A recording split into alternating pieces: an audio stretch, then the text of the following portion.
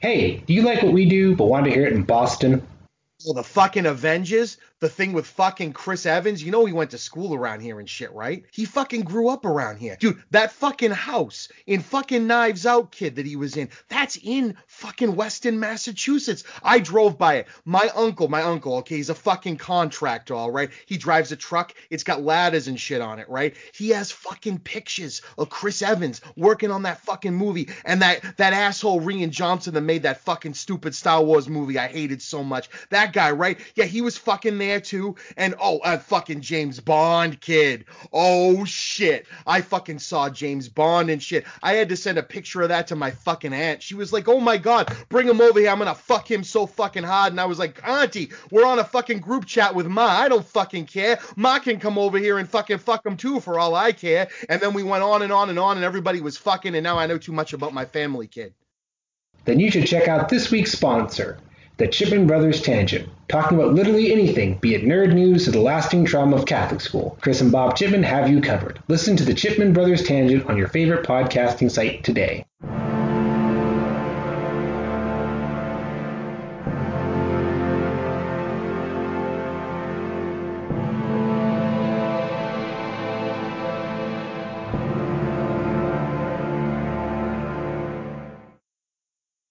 Hello and welcome to Geeks with Shields, your home for all things good and nerdy in this, the darkest timeline. I'm Lord Colonel Oric, and with me as always is... His shield brother, Axel Wright. How's it going this week? It's actually going rather well, all things considered. Yeah, no. I want to put a big asterisk next to that, all things considered, because I'm in the same boat. Yeah, well, okay, well, why is it going well for you? We're finally getting the spring weather we were supposed to get 2 months ago, Oh, because we have been suffering through non-stop rain and overcast weather since March. fair enough. And typically spring out here is you get 60s, you get some nice sun, we get to go up because we don't get snow here, we just get more rain. Unfortunate. And it slowly wears down your sanity when it's 6 months of rain. And this week actually, it's been clear and sunny and in the 70s, and I can go outside again. Oh, that sounds miserable to me. That sounds way too I hot.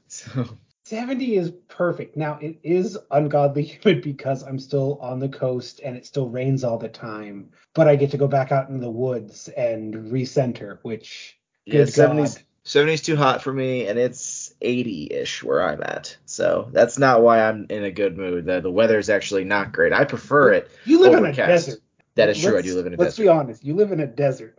Yeah, and I much prefer it when it's overcast and cloudy. But I recognize that actually months of rain does have a recorded, proven psychological effect on people. I think I'm just an exception. So, Oh no, the first thing my dad told me when I moved out here is because he had lived here for a year, and he said it rained the entire time, and he almost went crazy all because rain and he, no sun make Jack go crazy. yes, because he couldn't get out, he couldn't leave the cabin, and he couldn't do anything, and it was just cold and wet and miserable. And after going through that, I'm like, oh, I can see that. No, I'm in a good mood because, and I really only share this here because I already shared bits of it, and you referred to it as the ongoing story or something. Yep. But last week I went on a date with this girl on Tuesday, and then I went on a date with the same girl on Friday, and then I went with a date that same girl on Sunday, and then I saw her last night. Ooh. See, I always say it because it amuses me. We're recording these sequentially, and so I can follow this story. These do not get released sequentially, so these could come out any point in that saga. And I just like to imagine there's at least one person at home listening to us that's got the big Axel's dating board with quick bits and string, going, all right, I think this is this date, and I think this one ends well, but I don't know. Yeah, so I have a new girlfriend, as it were, and like quote unquote officially. I hate that word, but yeah, and fun time. It's funny because I have a trip. I'm going out of town for like 9 days next week, and so it's like, oh, I just started this relationship, and now I'm gonna leave for like 9 days. That's unfortunate. And her birthday falls in that, so I went and got her a gift early. So I she's don't know, really something about absence making the heart grow fonder and all that. I guess she's really into sharks, so I found her a shark plushie. That's a gonna go snarky well sharky. with your thalassophobia. I'm fighting it. I've gone on a boat several times on a river now, so I'm working on it. So To most of our audience, that means nothing, but to the handful that know you, that's big. yeah, indeed. Anyway, point is, that's why I'm in a good mood. I'm gonna see her again day after tomorrow because I got to record tonight and I got game night with the buddies tomorrow. So day after tomorrow. Anyway, Look at puts you me with your social life. true. I also through the dating apps I actually made two other friends, just friends. I went and played board games with this lady and her husband on Monday, so that I met on Bumble. So That I have follow-up questions, but anyway, we're not here to talk about my love life, but I want to share it because I've mentioned it a couple times in previous recordings, and right now it's good. Anyway, I won't say her name in case for some reason she comes on here and wants to be called by something else. That seems unlikely based on her personality, but hey, that's the plan for the future. So all right, hard left back into podcast land. We're yes. gonna talk our patrons, those people that probably do have those pushpin boards. If nothing else, they just like giving us money because they love these long rambling opens. They are our wonderful, wonderful patrons. They are Pam Gallia, Marquis, Chris Shipman, River Galley, Krug, Arthur Crane, Kevin Vay, Brandon Agnew, John Vinnels, Kit Kenny, Seth Decker, Don Lucy, Patrick Anderson, Carson Mel, Scott Rubin, and Derek Decade.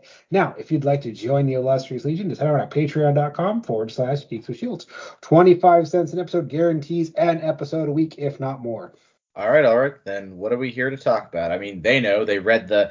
Well, then again, this is the kind of topic they might read it and be like, what the hell does that mean? Oh, So, I'm already trying to figure out how the hell I'm going to title this one because it's definitely one of those. But this has kind of been we'll see, but it's been bouncing around the back of my head, and I'll go on a short tangent here in a second. But I want to talk about this idea of historical romanticism that kind of exists for people.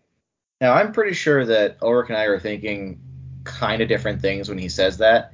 I mean, I think this is an excuse to talk about a few things about historical representation that I might want to say, but what would you say you mean right now, Ulrich? It all bleeds together. Like this exists on a vast spectrum, but it's the idea that people sometimes have this kinder, more rosy colored vision of the past than the past actually was. Yes, there is a number of reasons for that. As a sidebar, I just watched Hamilton for the first time last week, so which is interesting, Oh, weirdly relevant. So that's everyone thought I would hate that, and I like that a lot. I liked it quite a bit, yeah. Well, it certainly got me to re-examine some things I feel about certain historical figures, particularly Alexander Hamilton and Thomas Jefferson. But I need to Yeah. do more research. So Oof, American dietism is a whole other topic, but not necessarily too far off. And that kind of fits on this broad spectrum I'm talking about. Is a lot of times, if you haven't studied history, you've only kind of partially studied history, you have this kind of rose-colored, oh, it was simpler, this was better. And this exists on a wide spectrum.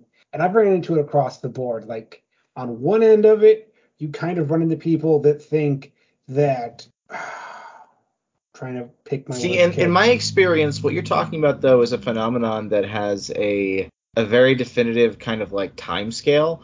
Like people generally think things were better between like 30 and 100 years prior to wherever they Oh are. no, that's its own thing. But I mean, there are people, and I've had this conversation that think, I'll call it pre-Roman pagan Europe was this era of female empowerment, and the Romans brought the patriarchy with them, or Okay, you're that getting to something very specific there. And with that one, I only think it's I'm saying interesting. this is a sliding scale. I'm also talking like in this thing gets applied to proto-Christian or the Middle Ages, and then it keeps on sliding down to the far, far end of the spectrum where you get out and out Nazis who go, and it was a glorious age for white dudes who were the glorious saviors. Okay, well, first of all, fuck those guys, just to get Yes. that out of the way of this conversation. So, and fuck everything about them. Uh, there is, though, from a not horribly racist perspective, there are arguments to be made about certain aspects of that. Yes. I have heard an anthropological argument that pre-agrarian peoples, as in pre-farming, for those who know what I really mean, before the advent of the farm, and we were hunter-gatherers, and everyone basically had to spend 1,000 calories to consume 1,000 calories of food. The bone structures of the remains we found from that period of time indicate that they generally probably lived longer, and the anthropological finds, or maybe it's archaeological finds, it gets iffy there when it comes to people this old, indicated they probably actually had more time for leisure than we do in the current time even. Yeah. So it gets iffy at that point. Yes, but those are legit. And history is very messy because essentially it's a lot of people going, I believe this because of blank. And there is evidence either to a great deal or a lesser great deal to back that up. And it's one of the most thing. But we're not getting into that. Yeah, but we've talked about before that one of the most important things to talk about when it comes to history is that history is not objective. People think it is because history, quote unquote, happened, and it definitely happened. Yes, but how different people recorded it, how you interpret meanings from those, depend entirely on what perspectives you're going, what philosophies you have. History is actually extremely subjective.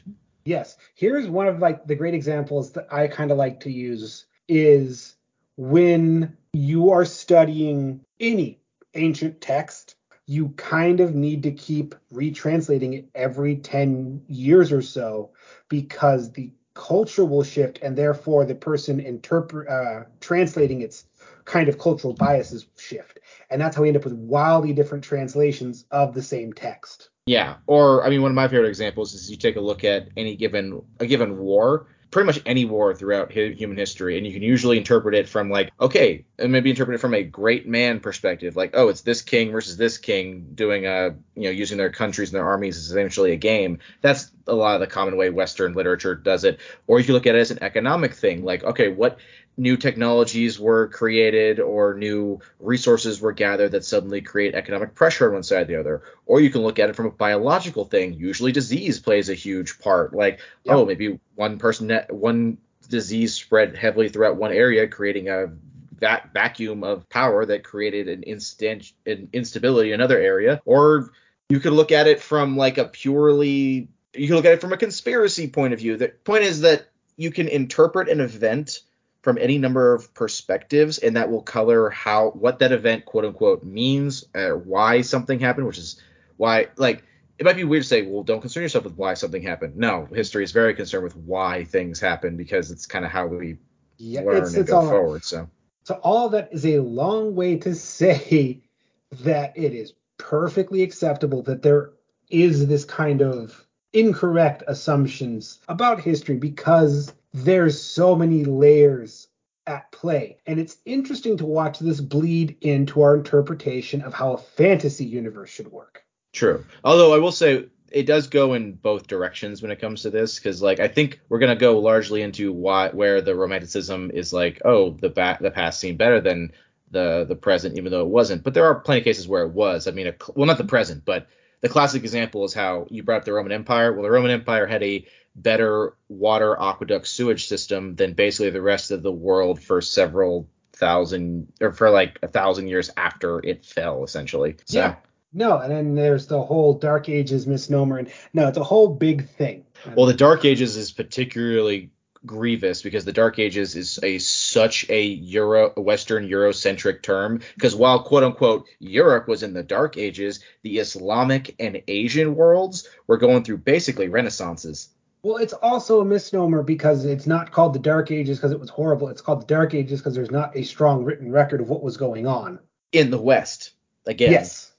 So I know there's even that, or there's a whole pushback. Again, history is complicated, folks. Very, very complicated. Yeah. We're not historians. We're fans of history, but we're not historians. So. Yes. I don't even know if I'd no.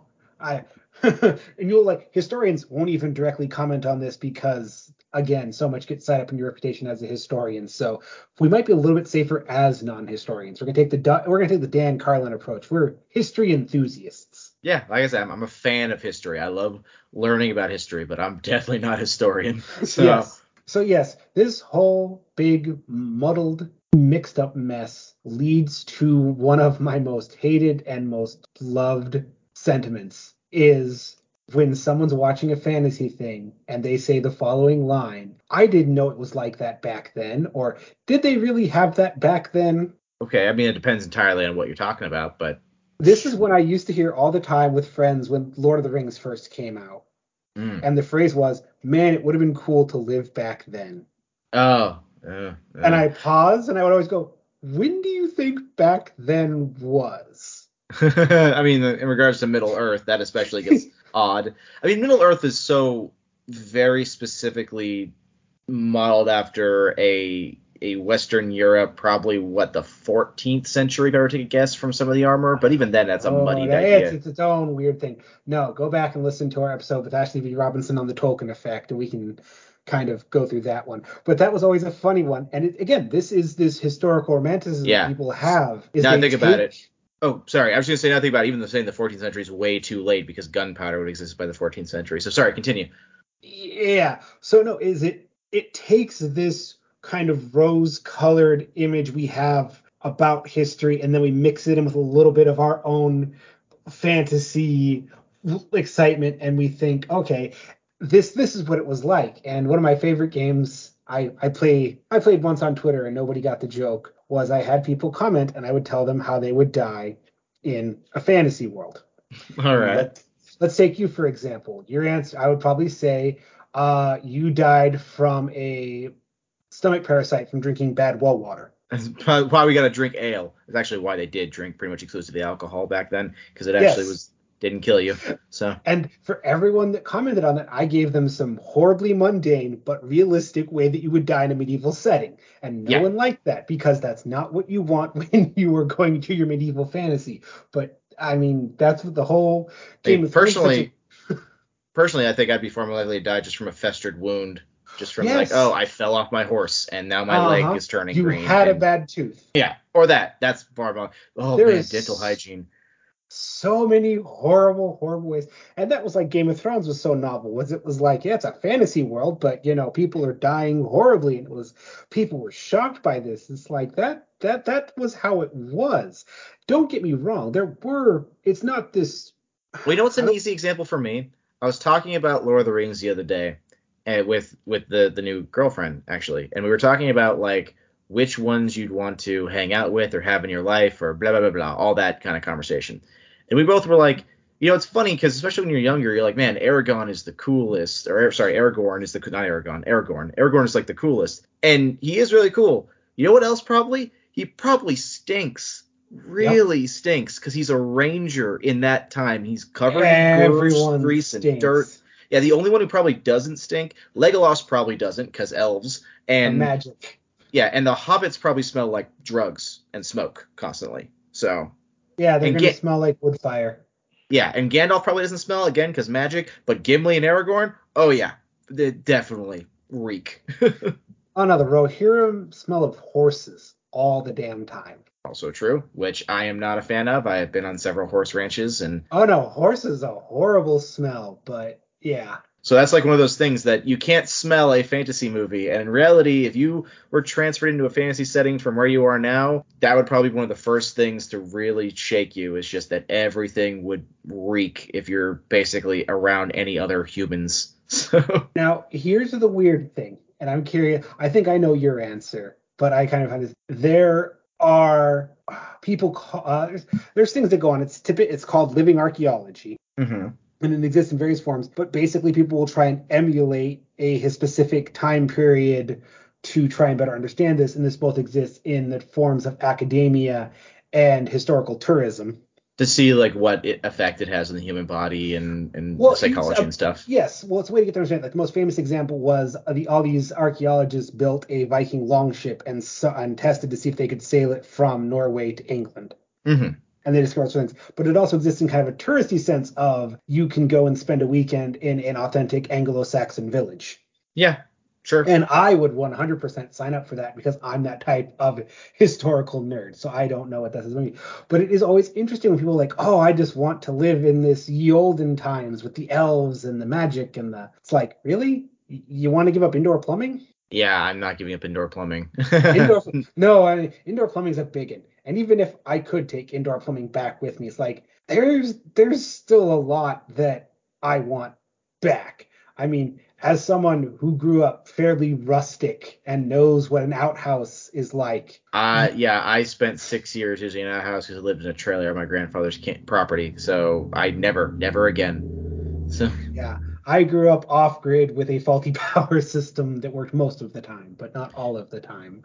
yeah, if I were to go back in time, I can't imagine going back any farther than I don't know, maybe the 30s, and even then, I'd want to be born post Depression. So Yeah, no, it's its own fun thing. But let's just kind of like pick. I mean, is there? We all make the joke as 40K fans. It's the one universe we don't want to end up in. obviously. But I feel like that's true of any fantasy universe. Like, there's some cool ones. I'd love to pop into Middle Earth for like a weekend, but there's no way in hell I want to stay there. Well, okay, any fantasy verse? No, not necessarily. Here's why I'd say that because once you introduce magic, but like accessible magic, like Lord of the Rings doesn't have accessible magic. Lord of the Rings has very special magic that only certain people can access. Once you introduce completely accessible magic, you change the game entirely. Example: let's say I was in the Dungeons and Dragons world. I have access through any number of class systems to the prestidigitation spell, which literally magically cleans or flavors or does any of these number of things. So the problem with scent and smuck and all that, gone. The like dental hygiene, we've got clerics who have magic healing stuff. So like magic kind of changes the conversation a lot. So I feel like we should put that in a special box and just put it away from this conversation. I feel though, like I don't know enough about the magic system of the D&D universe that there eventually you're going to run up against certain issues because it remains a fantasy universe. Like one of the things that's always kind of struck me is for all the magic and arcane whatnot of D&D, the fact that they are still in a medieval setting and haven't advanced past that kind of struck me. And it's my big problem with urban fantasy. I always feel like urban fantasy ignores the fact that once you introduce magic to a contemporary setting, your timeline diverges wildly. But that depends entirely what you mean by that. Because yes, technically speaking, the main world of Faerun is in a medieval setting, but the Dungeons and Dragons setting has cities that are basically science fiction cities. It also has space travel. Yeah, and that also doesn't jive well with my brain because it feels weird that one part of your world would have that and the rest wouldn't. Like the minute gunpowder becomes introduced in a concept, it immediately reduces the effect. It's you don't wear armor after guns, you know? If Unless your you have universe magic armor. then you make That's magic bullets. yeah, I'm well, it depends. Strength of magic. So I mean, there's magic that literally can rewrite reality in Dungeons and Dragons. That's why I want to put magic out of this conversation because I feel Yeah, like so it let's changes. let's take magic off. But I mean, and I mean, we're kind of seeing a trend. Like it's what I call grounded fantasy, quote Hmm. unquote. Like The Yeah. Witcher. Uh, The Witcher books and games talk a lot about how smelly everyone is. well, The Witcher's a good example of because yes, we put magic in a box, but The Witcher magic is very interesting because The Witcher magic is very constricted. I think that's what you're talking about, where it's like grounded. It's closer to Lord of the Rings magic, where it's like only a Well, few not people can even just use the it. magic, but that it's kind of based in semi-history and that people have to deal with a lot of the problems medieval societies had to deal with. Yeah, fair enough. I mean, again, while Rome had a sewer system, once Rome fell, there basically wasn't a functioning sewer system in at least Western culture again until like the Industrial Revolution, pretty much. Well, even then, depending on where you existed in the Roman Empire, determined how good your public sewer system was. Yeah, but you read like history of only like a few hundred years ago, and you still can read stories about people basically dumping their chamber pots out their windows onto the road. Yeah, no, there's that whole thing. And again, it finds this weird mixing pot of people that, recognize and want to go to these fantasy realms because it's like this historical thing I've read and I like the aesthetic, but then they don't take any of the extra real world elements with it.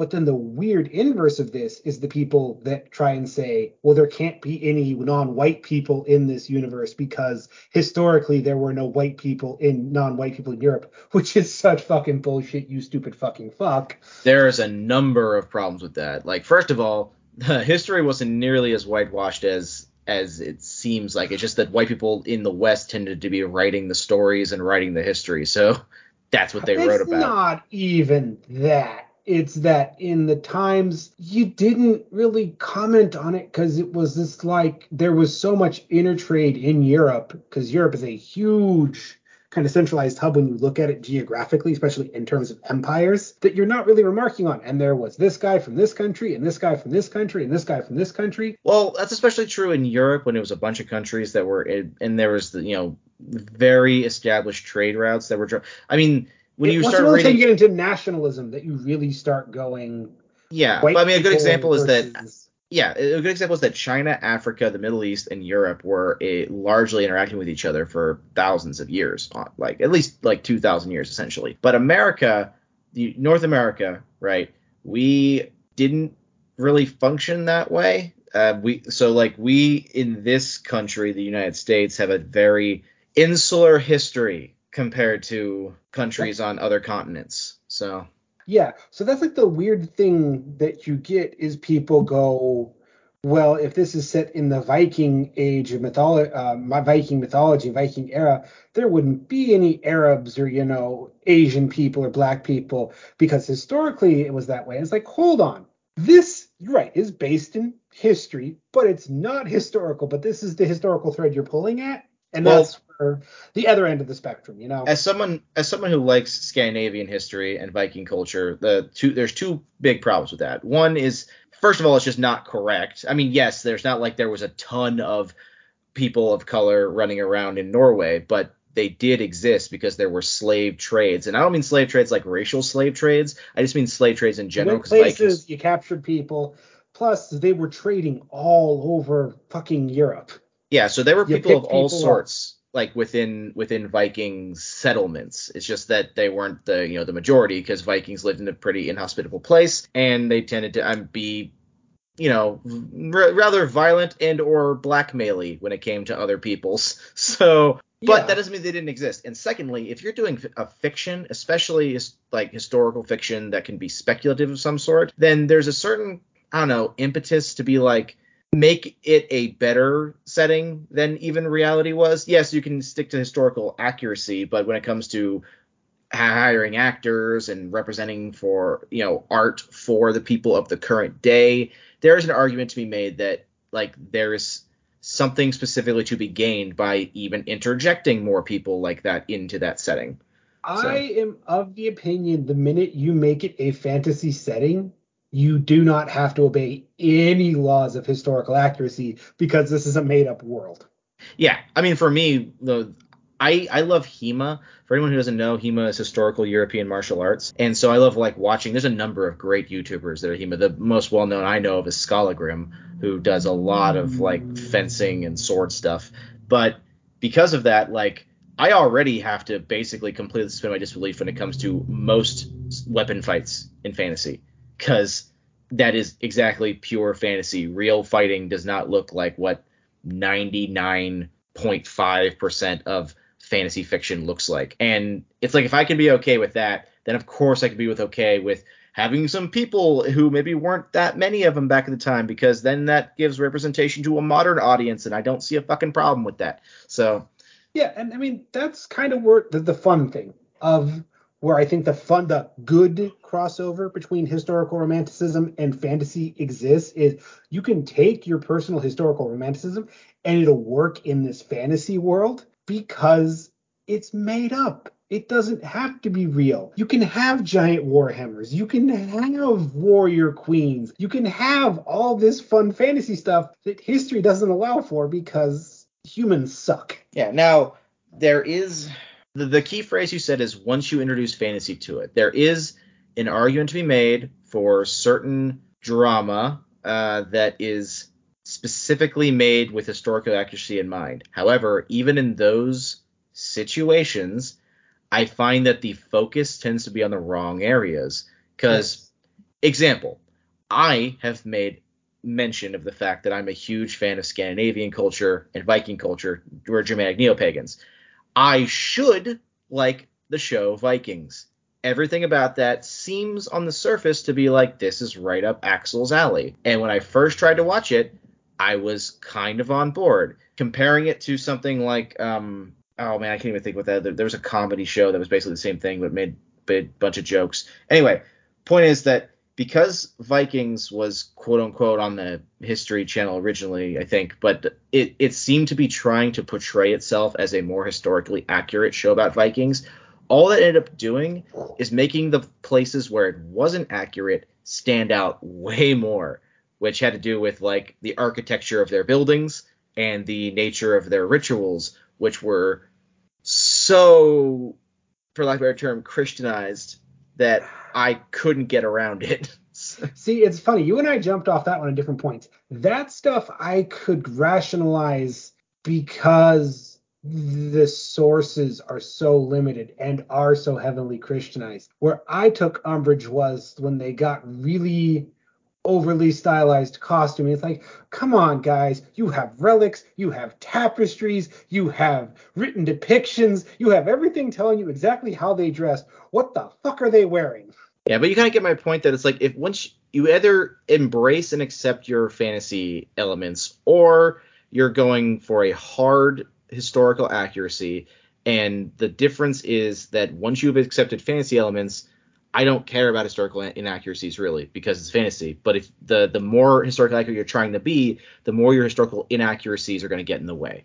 Yeah, no, we can kind of fun dip into the latest Assassin's Creed game. I didn't. Is that Odyssey? I didn't play Odyssey. No, the latest one is Valhalla. Oh, the Viking one. Yeah, I didn't play that one. Again, for me, the only Assassin's Creed I own is Black Flag because I want to be a pirate. And they're all basically the same game, so I felt no desire to play any more after that.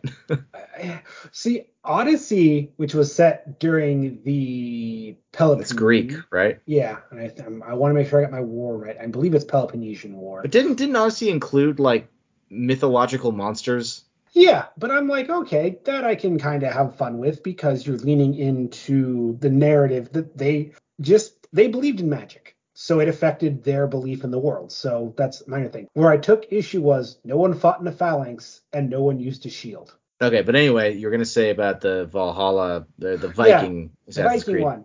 I was like, okay, you get to play a Viking, you get to establish settlements, you get to lead raids. Okay, cool.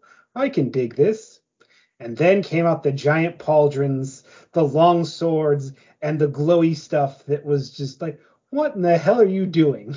It just See, got so hard into fantasy that didn't. And it wasn't even like they were saying these are magical items because they believe they're magical items. These are just like, it looks cool. Here you go. honestly, that's actually better for me because that means they're leaning hard into the fantasy. I no longer am looking at it from a historical perspective. But it still wants to be historical. It wants to reference places and people and be a historical RPG, which that took me right out of it. It's like, listen, when you're slapping plate armor on a guy in the 9th century and talking about wielding Excalibur as a broadsword, and then of course they do all the weird stave churches to represent Valhalla Yeah, I mean, again, this is and just a that's very before we get personal. into the really weird unleash your inner Viking toxicity stuff. Well, that's okay. So if we're talking about romanticism, it's funny because there is a romanticized idea of what the Viking is, of like Oh yeah. the ultimate, warrior culture. They're basically, the real world inspiration for Klingons. And I just saw the Northmen, which was Hamlet with Vikings. It was all about like, honor for your father and vengeance and all that kind of stuff. And you The know what? It was Northman was great. good, but that's its own separate thing. But no, we can also Yeah, slot but in here Spartans, Romans, samurai, and in all knights, those cases. Vikings. Yeah, in all these cases, the reality is way more complex. I mentioned earlier, but I'll, Yes. I'll be more specific here. The image of Vikings as essentially this like warrior culture stems from the fact that the first interaction between Vikings and Western culture were quote unquote was raiding, but it ignores the fact that the Vikings' main mode of operation after that initial year essentially was to come back and be like, hey, just give us some goods and we'll leave. they were businessmen, really. It's just that they would start by essentially shocking to create a idea of themselves, basically a something to cause fear in people, and then they would just use it to be the mafia. They also were, more than almost any other ancient culture, carried around grooming implements. Pretty much Yep. every Viking grave we've ever found has like many combs and stuff, so They they could were just. clean, which is that's the thing. A lot of our big, most machismo obsessed ancient warrior races were really into personal hygiene. Yeah, and then we have a very, the whole women thing you mentioned earlier. Yes, it's true. Viking culture generally was more progressive than you might imagine ancient culture. There were women on raids. We found warrior graves of women's skeletons. That Yes. doesn't mean that they were some like proto-feminist society, because Viking No. society was still built a lot on, the same kind of Husbands could still behead their wives for perceived infidelities. they were just more open to women having upward growth in their society, but they still were, not equals. So Yes. No. I hate to admit it, but patriarchy is really baked into our society and culture and goes way back. There's not like a tipping point where, we went from perfect balance to dudes fucking everything. yeah, and I say that all saying I love Viking stuff in general, and I Yes. wish that some of those romanticisms were correct, but they are not. A better example even is samurai, who have been samurai and ninja, Japanese culture in general. There's actually a very interesting historical reason why the samurai and the ninja have become the things that they are in pop culture, having to do a lot with things like propaganda, and I'm Oh not yeah. touching any of that, but I will say this real briefly. Again, I'll do some props. Dan Carlin has a great history on the whole rise of the Japanese Empire of World War II. But what I didn't know is the whole romanticism of the samurai basically comes as Japan stepped into being a fascist nation state. yeah, because if you read actual Japanese history, like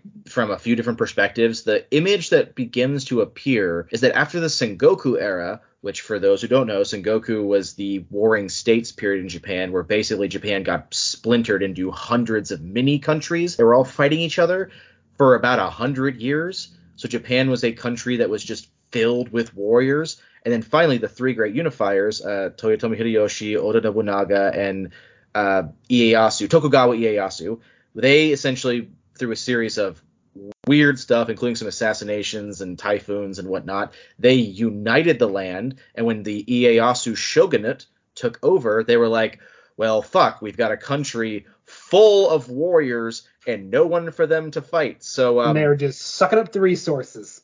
yeah, so and they're starting to raid, and they're starting to fuck with our government and shit. So create the idea of the samurai, give them something to, and let's go make a war with Korea. So we just give them something to do. Yep. No, it's a fascinating thing, but basically the whole contemporary idea of the samurai is born of Japan's embrace of fascism to escape colonialism. Yeah, there's a well, again, that's That's the the very, very, very, very condensed version. well, because the shoku when the Ieyasu shogunate, which lasted like 230 some years, ended, I think, in the Meiji period, and there was this whole thing about like demilitarization, taking away swords, removing the samurai class in order to and this is all several hundred years before World War Yes, and II. the It's whole just the that Meiji Reformation. Well, that's what kind of starts it, and they shifted. It's like, okay, we want to take these positive ideas we've had, and now we're going to put them into our society. Like, we want our samurais to be our office managers, and yeah. our But again, samurais. It's a weird thing.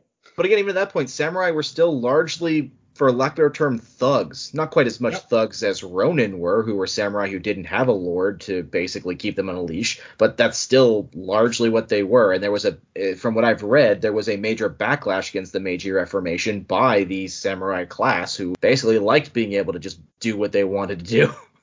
Well, it was a cultural shift, and that's where they kind of tried to turn the ego of the samurai into, well, you are fallen from what you used to be because you used to be warriors, scholars, and yeah, Again, not it's a really. whole no. But that's like the fascinating thing about historical romanticism is how it exists, like when you're in the real world. Like fascism loves going. We used to be a great nation of warriors, and here are the warriors. And you kind of look at it and you're like, that's not the case. Like, the reason we are so heavily reckoning with our ideas of the Spartans is fascism has its grubby fingers all over it to the point that it was radioactive and no one wanted to touch it. Well, And one now of we're my going favorite back and one of my realizing favorite things about we the don't know Spartans. anything. Yeah, well, hold on. Before we get to Spartans, to cap off the Japanese discussion, real quick, ninja, Oh, who are yeah. probably the most romanticized group of warriors in world history, period. Because ninjas were not warriors. Ninjas were basically spies. And ninjas didn't dress in all black. They dressed like peasant farmers because that's how it allowed them to blend in. And they had their gadgets were not meant to kill. They were meant to distract so they could escape if they got caught. And now that idea is starting to gain more traction in popular culture, but there's still this. I remember when me and you were in high school, and the idea of like the ninja is the greatest warrior ever bullshit. Because Naruto took over the tsunami block. Well, what's funny because that idea of the ninja had nothing to do with Naruto. Naruto is basically wizards who call themselves ninjas. So but it bled in. Like, there's the 90s had the kung fu wave of the 90s laid the ground for magic ninjas, and I think the popularity of Naruto in the 2000s kind of cemented the idea of magic warriors. Yeah. So anyway, point is that I can't think of any group of warriors probably more romanticized than ninja, except maybe the Spartans, and we're gonna talk about them in just a moment here. So now the Spartans, me and Ulrich did a whole thing about them where we talked about like what we actually do understand about them. I wonder how much of that, if we went back and listened, is us romanticizing them. But like one of the basic things that I've learned in history that I didn't consider until I watched John Green's Crash Course World History was that Sparta as a society was wholly built on slaves. Yep. When you compare that to the quote unquote slave army of the Persians in the classic 300 Thermopylae encounter, and then you actually read about Xerxes and the Zoroastrianist empire, like he was called the King of Kings because he would show up to places and be like, hey, instead of fighting, why don't you just pay me a tax and I'll let you keep being a king?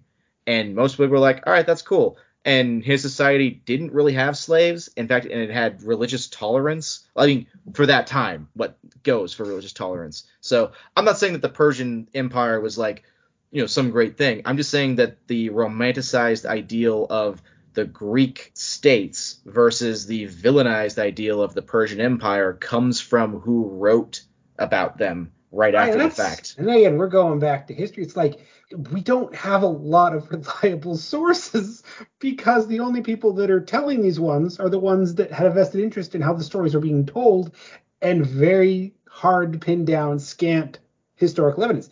Chief example, when Axel and I were in school, Troy may or may not have existed. Fast forward to now, Troy definitely existed. We kind of know where it is. Yeah, history is still a very much evolving thing. And I bring up that the Thermopylae Persian one specifically because from my understanding, it's only recently, as in like the last 30 years, that Western historians en masse are beginning to accept Eastern sources for events that were quote unquote Western history. Because we now know more about the Persian Empire. Well, actually, it's not even that we know more because people on that side of the planet knew that shit already. The historians over here just weren't using those sources. Yes, and that's what I mean going back to every few decades you have to redo your translations because the perceptions change and you get a different interpretation. Because that's the other kind of thing is racism is really baked into your culture, and there was a tendency to ignore. It's like, well, we're not going to listen to these people because, of course, they have a vested interest in, making them look worse because they were the enemy. It's like, well, listening to the people that have a vested interest in making these guys look good because they are the ones that, were these people might also be a bit problematic. Yeah, and by the way, the whole idea of your own philosophies and personality can get in the way. I mentioned early on that I just watched Hamilton recently. Now, for anyone who somehow didn't watch Hamilton, it's on Disney Plus, and most people have it, so I'm surprised that they haven't. But then again, musical theater isn't for everyone, so fine, whatever. So Hamilton was the super giant big play musical made by Lin-Manuel Miranda about the man, Alexander Hamilton, who was one of the quote-unquote founding fathers during the Revolution of the United States. He was the first treasurer of the government. I believe it was George Washington's treasurer, if I remember correctly. And he basically invented the idea of the national bank and the national debt and a lot of these kind of concepts. And when I was in high school and I was taking AP history and reading about him, I saw invented the national bank and I instantly turned against him. And everything else I read about him was tinged by that feeling.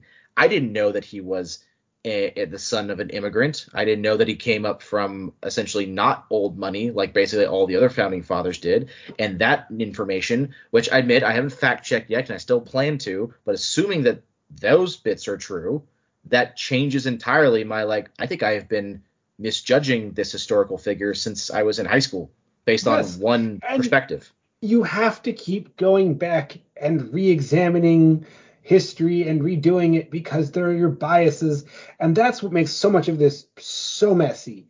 And it's why, like, even the whole going back to the Spartan thing is really interesting to watch. Is there's kind of this interesting clash between the old guard historians that grew up with the Spartans as the ultimate warrior race, these ultimate people, and they're holding on to that. And there's a new ones that are just like, I think all of that is bullshit and want to, reduce it down to ground zero. And it's like, you have two very different groups coming at this. It's fascinating to watch, like, them go back and forth, like, well, that makes sense. That feels like an overcorrection, back and forth, back and forth. But the key one I have discovered, like my new mantra when discovering any quote unquote warrior race, warrior society, is they were only human. Yeah. You know what else was a warrior society that you don't hear about very often? Athens. And if you think that I'm wrong, one of the most well-known quotes from an Athenian ship was talking about a village they found while they were sailing, and they said, "The strong do what they want, and the weak suffer what they must." Yeah, no, fucking hell. Classical era is fascinating eras. I mean, I have an episode in the back of my mind that I don't know if we'll ever do, but I kind of want to talk about the myth of the Roman legion.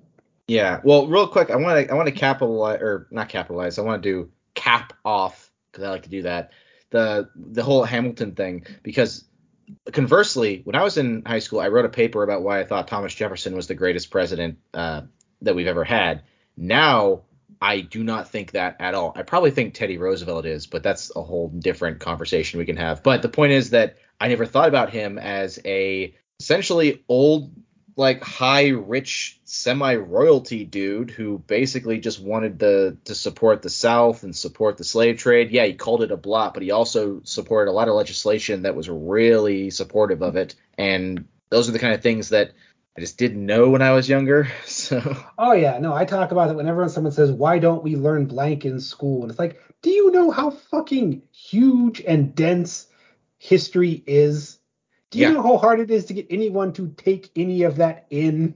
Like, an advanced placement course for less than 300 years of American history was already really hard. Now you've got over 4,000-ish years of recorded history on the rest of the world. Like, history is dense. And even that AP history course, as I just illustrated, didn't teach me everything I would have wanted to know about the most important bits of American history. Can't. And everyone has a different idea of what you should learn, what's important. And there are things that 100% should be taught. I agree with that. But at the same time, where? Where the fuck are you going to put it in when you have to cover everything and you have to restart constantly and half the kids don't pay attention? I but the maintain question most people of can't name 6 presidents outside their lifetime. Yeah, but I bring up the forefathers particularly because they are probably the most, at least in our culture, the most obvious example of historical romanticism. The Purge movies are a great satire of this idea where they talk about our founding fathers like gods and they pray to our founding fathers. But that's just basically a satire of how certain sections of our current United States society basically already treat the founding fathers as gods. Still do. I mean, we are just now reckoning with the fact that most of our founding fathers were slaveholders and what that actually meant. Yeah, well, not just slaveholders, but like how they thought about it or how they thought about other things, or like, and it's not always these really big shaking things either. Like, how many people do you think know how George Washington died? I didn't know how he died until a year ago when I listened to a podcast specifically about it. I didn't know that he basically got a cold while working one day, and then a series of like 4 different doctors bled him because they thought that would help him. So they pretty much just bled him to death. Which, again, perfect summary too. The past was pretty terrible in some really shocking ways.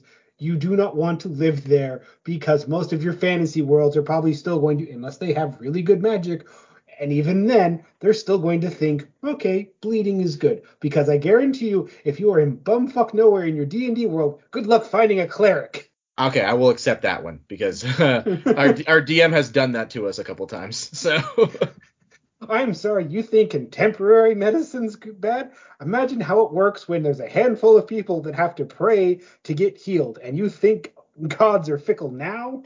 I don't like him. He cast a side eye at my statue. I'm not going to give you the powers to heal him today. You roll the 1. that's really funny. I might use that next time I'm DMing a game. Anyway, my point is that I can't think of any example in our society of more egregious of romanticizing history than romanticizing the founding fathers. And the 1700s and slash the early 1800s were not a good place, and they were just people. In fact, they were basically during the revolution, they were basically just angry college kids who were rebelling against the authority at the time. So exactly the kind of people that the people who tend to romanticize them do not like. So No, history is complex, which is the whole point of this, is you really, really, really must always be challenging your perceived notions about history. And also, for the love of God, stop wanting to run off to Narnia. They don't have antibiotics. You are going to die miserably. that's exactly why I say, like, I think the best president is probably Teddy Roosevelt, but I'm totally open to someone being like, hey, here's this, and this bit of history that you never read about that will change your opinion. I So, love Roosevelt, but the fact that he referred to the Indian reservations as, quote, game reservations for the savage, see, that's what I'm talking about. it's like, that oh, that come on. doesn't change my opinion, but mostly because I think all presidents are bad to one degree or another. I Yes, just think Teddy did the people are most good. horrible. So that Everyone's horrible. I'm horrible. Axel's especially horrible. I am especially horrible. Yes. Ah, so yeah, no, let that be the big kind of finishing point is always be pushing forward. Do not cite history as your reason of why blank can't exist in your fantasy universe Can we because change?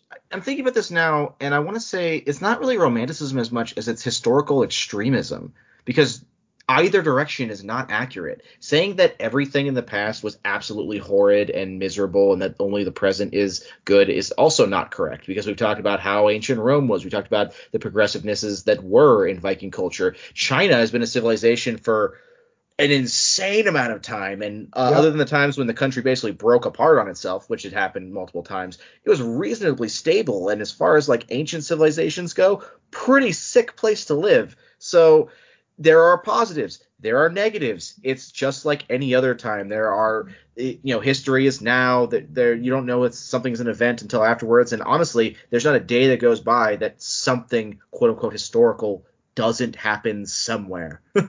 Yeah, no, I mean, fuck, last 4 years, close to 8 years now.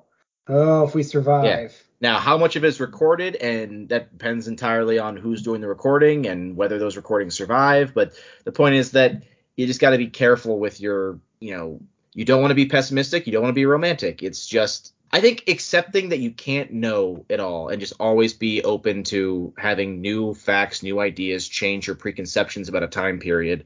You know, Yeah, no, and I don't know. Go read some history. Sprinkle it into your next D&D game. Have one of your characters die from dysentery. and play the Oregon Trail game, I guess. Yeah, I mean, we all make that joke, but yeah, dysentery killed a lot of people. Fuck, milk poisoning. Look up the Well, number of people that died before we had pasteurization. yeah, there's also the fact one of my I don't have the right word for this. One of I think the most important bits of historical North American history that I had to go find out after school was how before the settlers from Europe showed up, there was a massive plague that wiped out roughly 90% of the human population of North America. Yeah. Now, imagine what the settlers how well they would have done if they were up against 10 times as many indigenous people as what actually happened. That So, hadn't had their entire society reset. yeah, exactly. That would have completely changed the entire trajectory of this continent. But that's not what happened. But point is that it's probably the single most important event to happen in this continent, and they didn't teach it to me in school.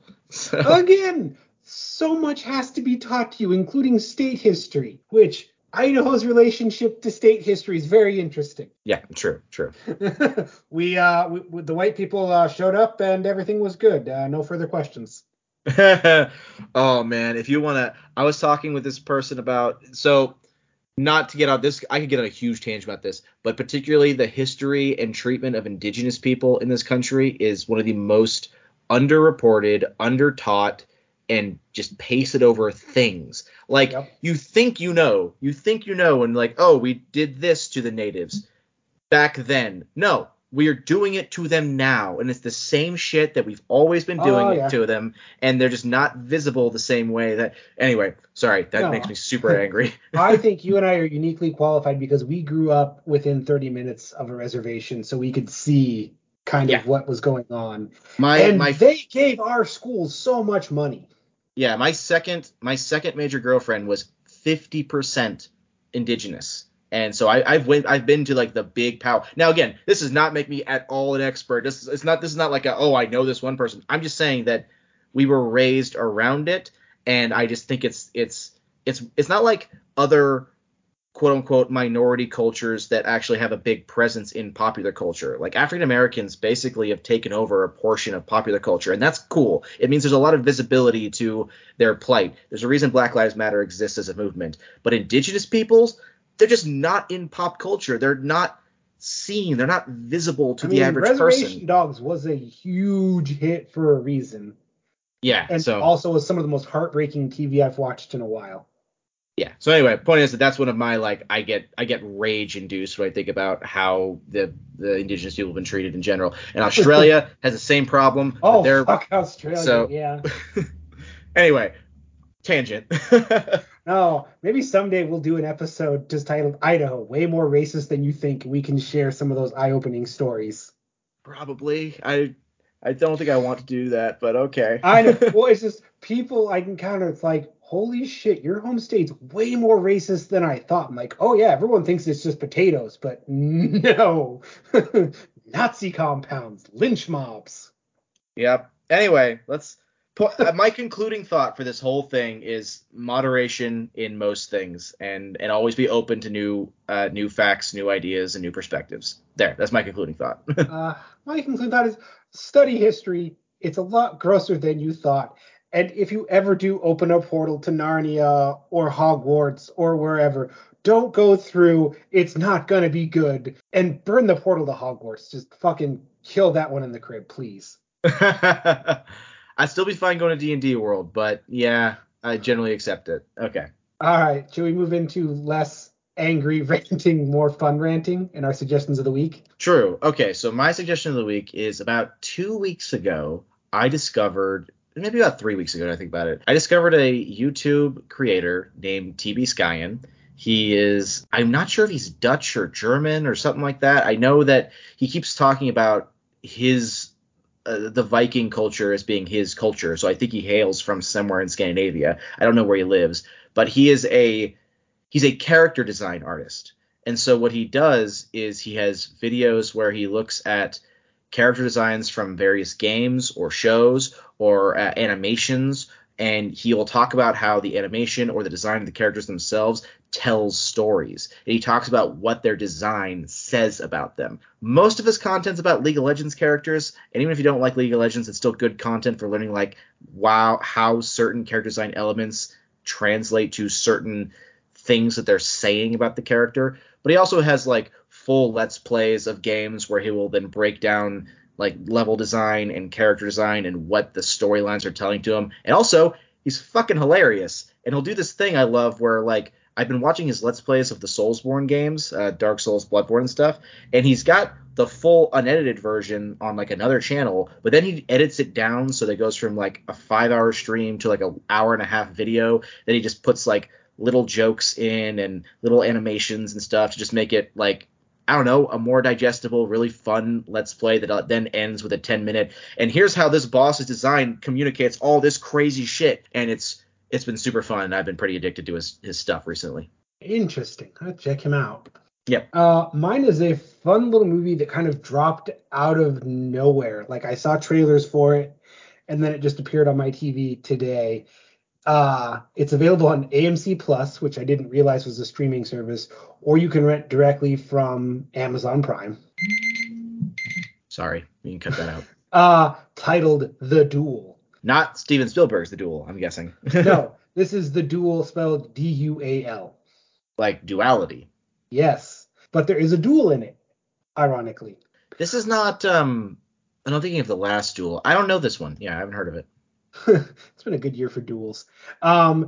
This is a movie that I'll get to the premise, but I will describe as a episode of Black Mirror, but 15% weirder. That's saying something, because Black Mirror is pretty fucking weird.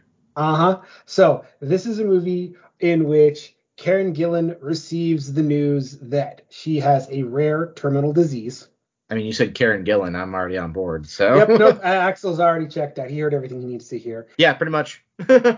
And in this world, there is a service where you can make a clone of yourself that will then learn to be an exact copy of you so that you can go on living after you die. Like a version of you goes on living, though, not you Yes. necessarily. Okay. It becomes indecipherable from you. Like it just absorbs all your personality quirks and traits and whatnot. At least it's supposed to. And then she finds out, oh, actually, no, you're going to survive. Ah, that's a problem.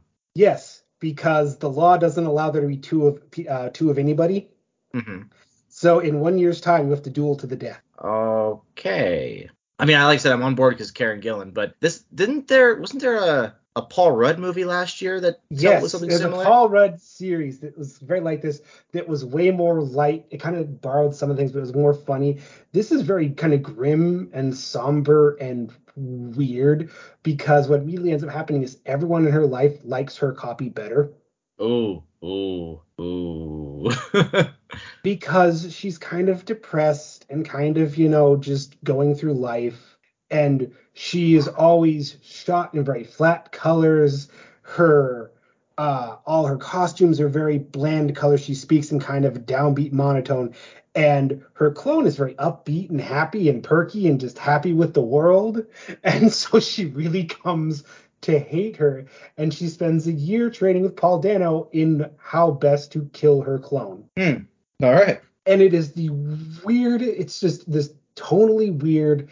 It ends in a way you would not expect.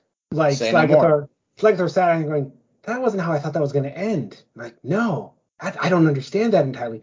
But it's a great concept, and it's a weird, fun movie. Like, I don't think this is going to find a mass audience because it's so weird. And I keep saying that, but that it's making some very specific choices and how it is shot, how it is acted, how it is written. And it just it raises so many questions along the way. Like, why do you have to kill the copy of yourself? All right. And of course, it's broadcast live on you get the Black Mirror.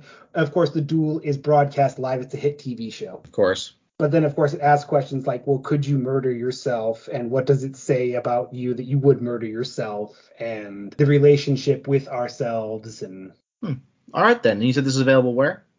You can get it on AMC Plus, which I don't know what's on there. I don't have AMC Plus. Or you can rent it directly from Amazon Prime. Okay. So thank you all for listening.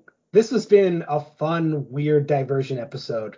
I don't know if it's going to find an audience, but yeah, sorry if we got all ranty at the end, but okay, just because the podcast is not political doesn't mean that Ulrich and I don't have feelings about real world stuff. We abandoned the no political a while back, so fuck it, I don't care. Okay, fair enough. Yeah, this is a weird all over. This is an us episode. This is one that very much is the kind of conversations we have unscripted. So if you like it, please let us know. Please share this with a friend. Please tell me your most horrific fantasy death that would be totally mundane, historically accurate. I am going to claim abscess tooth. Oh, I mean, I'm probably going to go with the plague. Plague. I would go or getting kicked in the head by a horse is also a real. Yeah, there's something about just straight up the Black Death, man. I've read about that shit. That's a third of Europe. Come on. Anyway. Yep. Nope. This nameless plague. So yeah, that's what I'm asking. All right. Take us through their outro then, Orc. You got to do the middle plug. I do? You You got can to do find the. us on. Oh, I didn't hear you do the thank you for In the More We That Grow was part. the thank you in there. Oh, well, fine then. You can find us on SoundCloud, Stitcher, Google Play, Pocket Cast, Spotify, iHeartRadio, and thefiresidealliance.com. I'd prefer if you listen to us on that last one because it's also filled with a bunch of other cool content creators that we, collaborate. Well, we'd like to collaborate more with, but we do have at least, share that space with, and they're really cool people. Anyway, you can also rate us on Spotify. That'd be nice to know. If you like this one especially, because again, this is kind of an experimental. Well, it's not really experimental, but this was just very. Just us venting. Yeah, us venting. And so, yeah, let us know. And if there's some other platform you want us on, tell us about it, and we'll look into it. As always, this has been Lord Commander Ulrich. And his shield brother, Axel Wright. Be sure to tune in next time, and as always, stay honorable.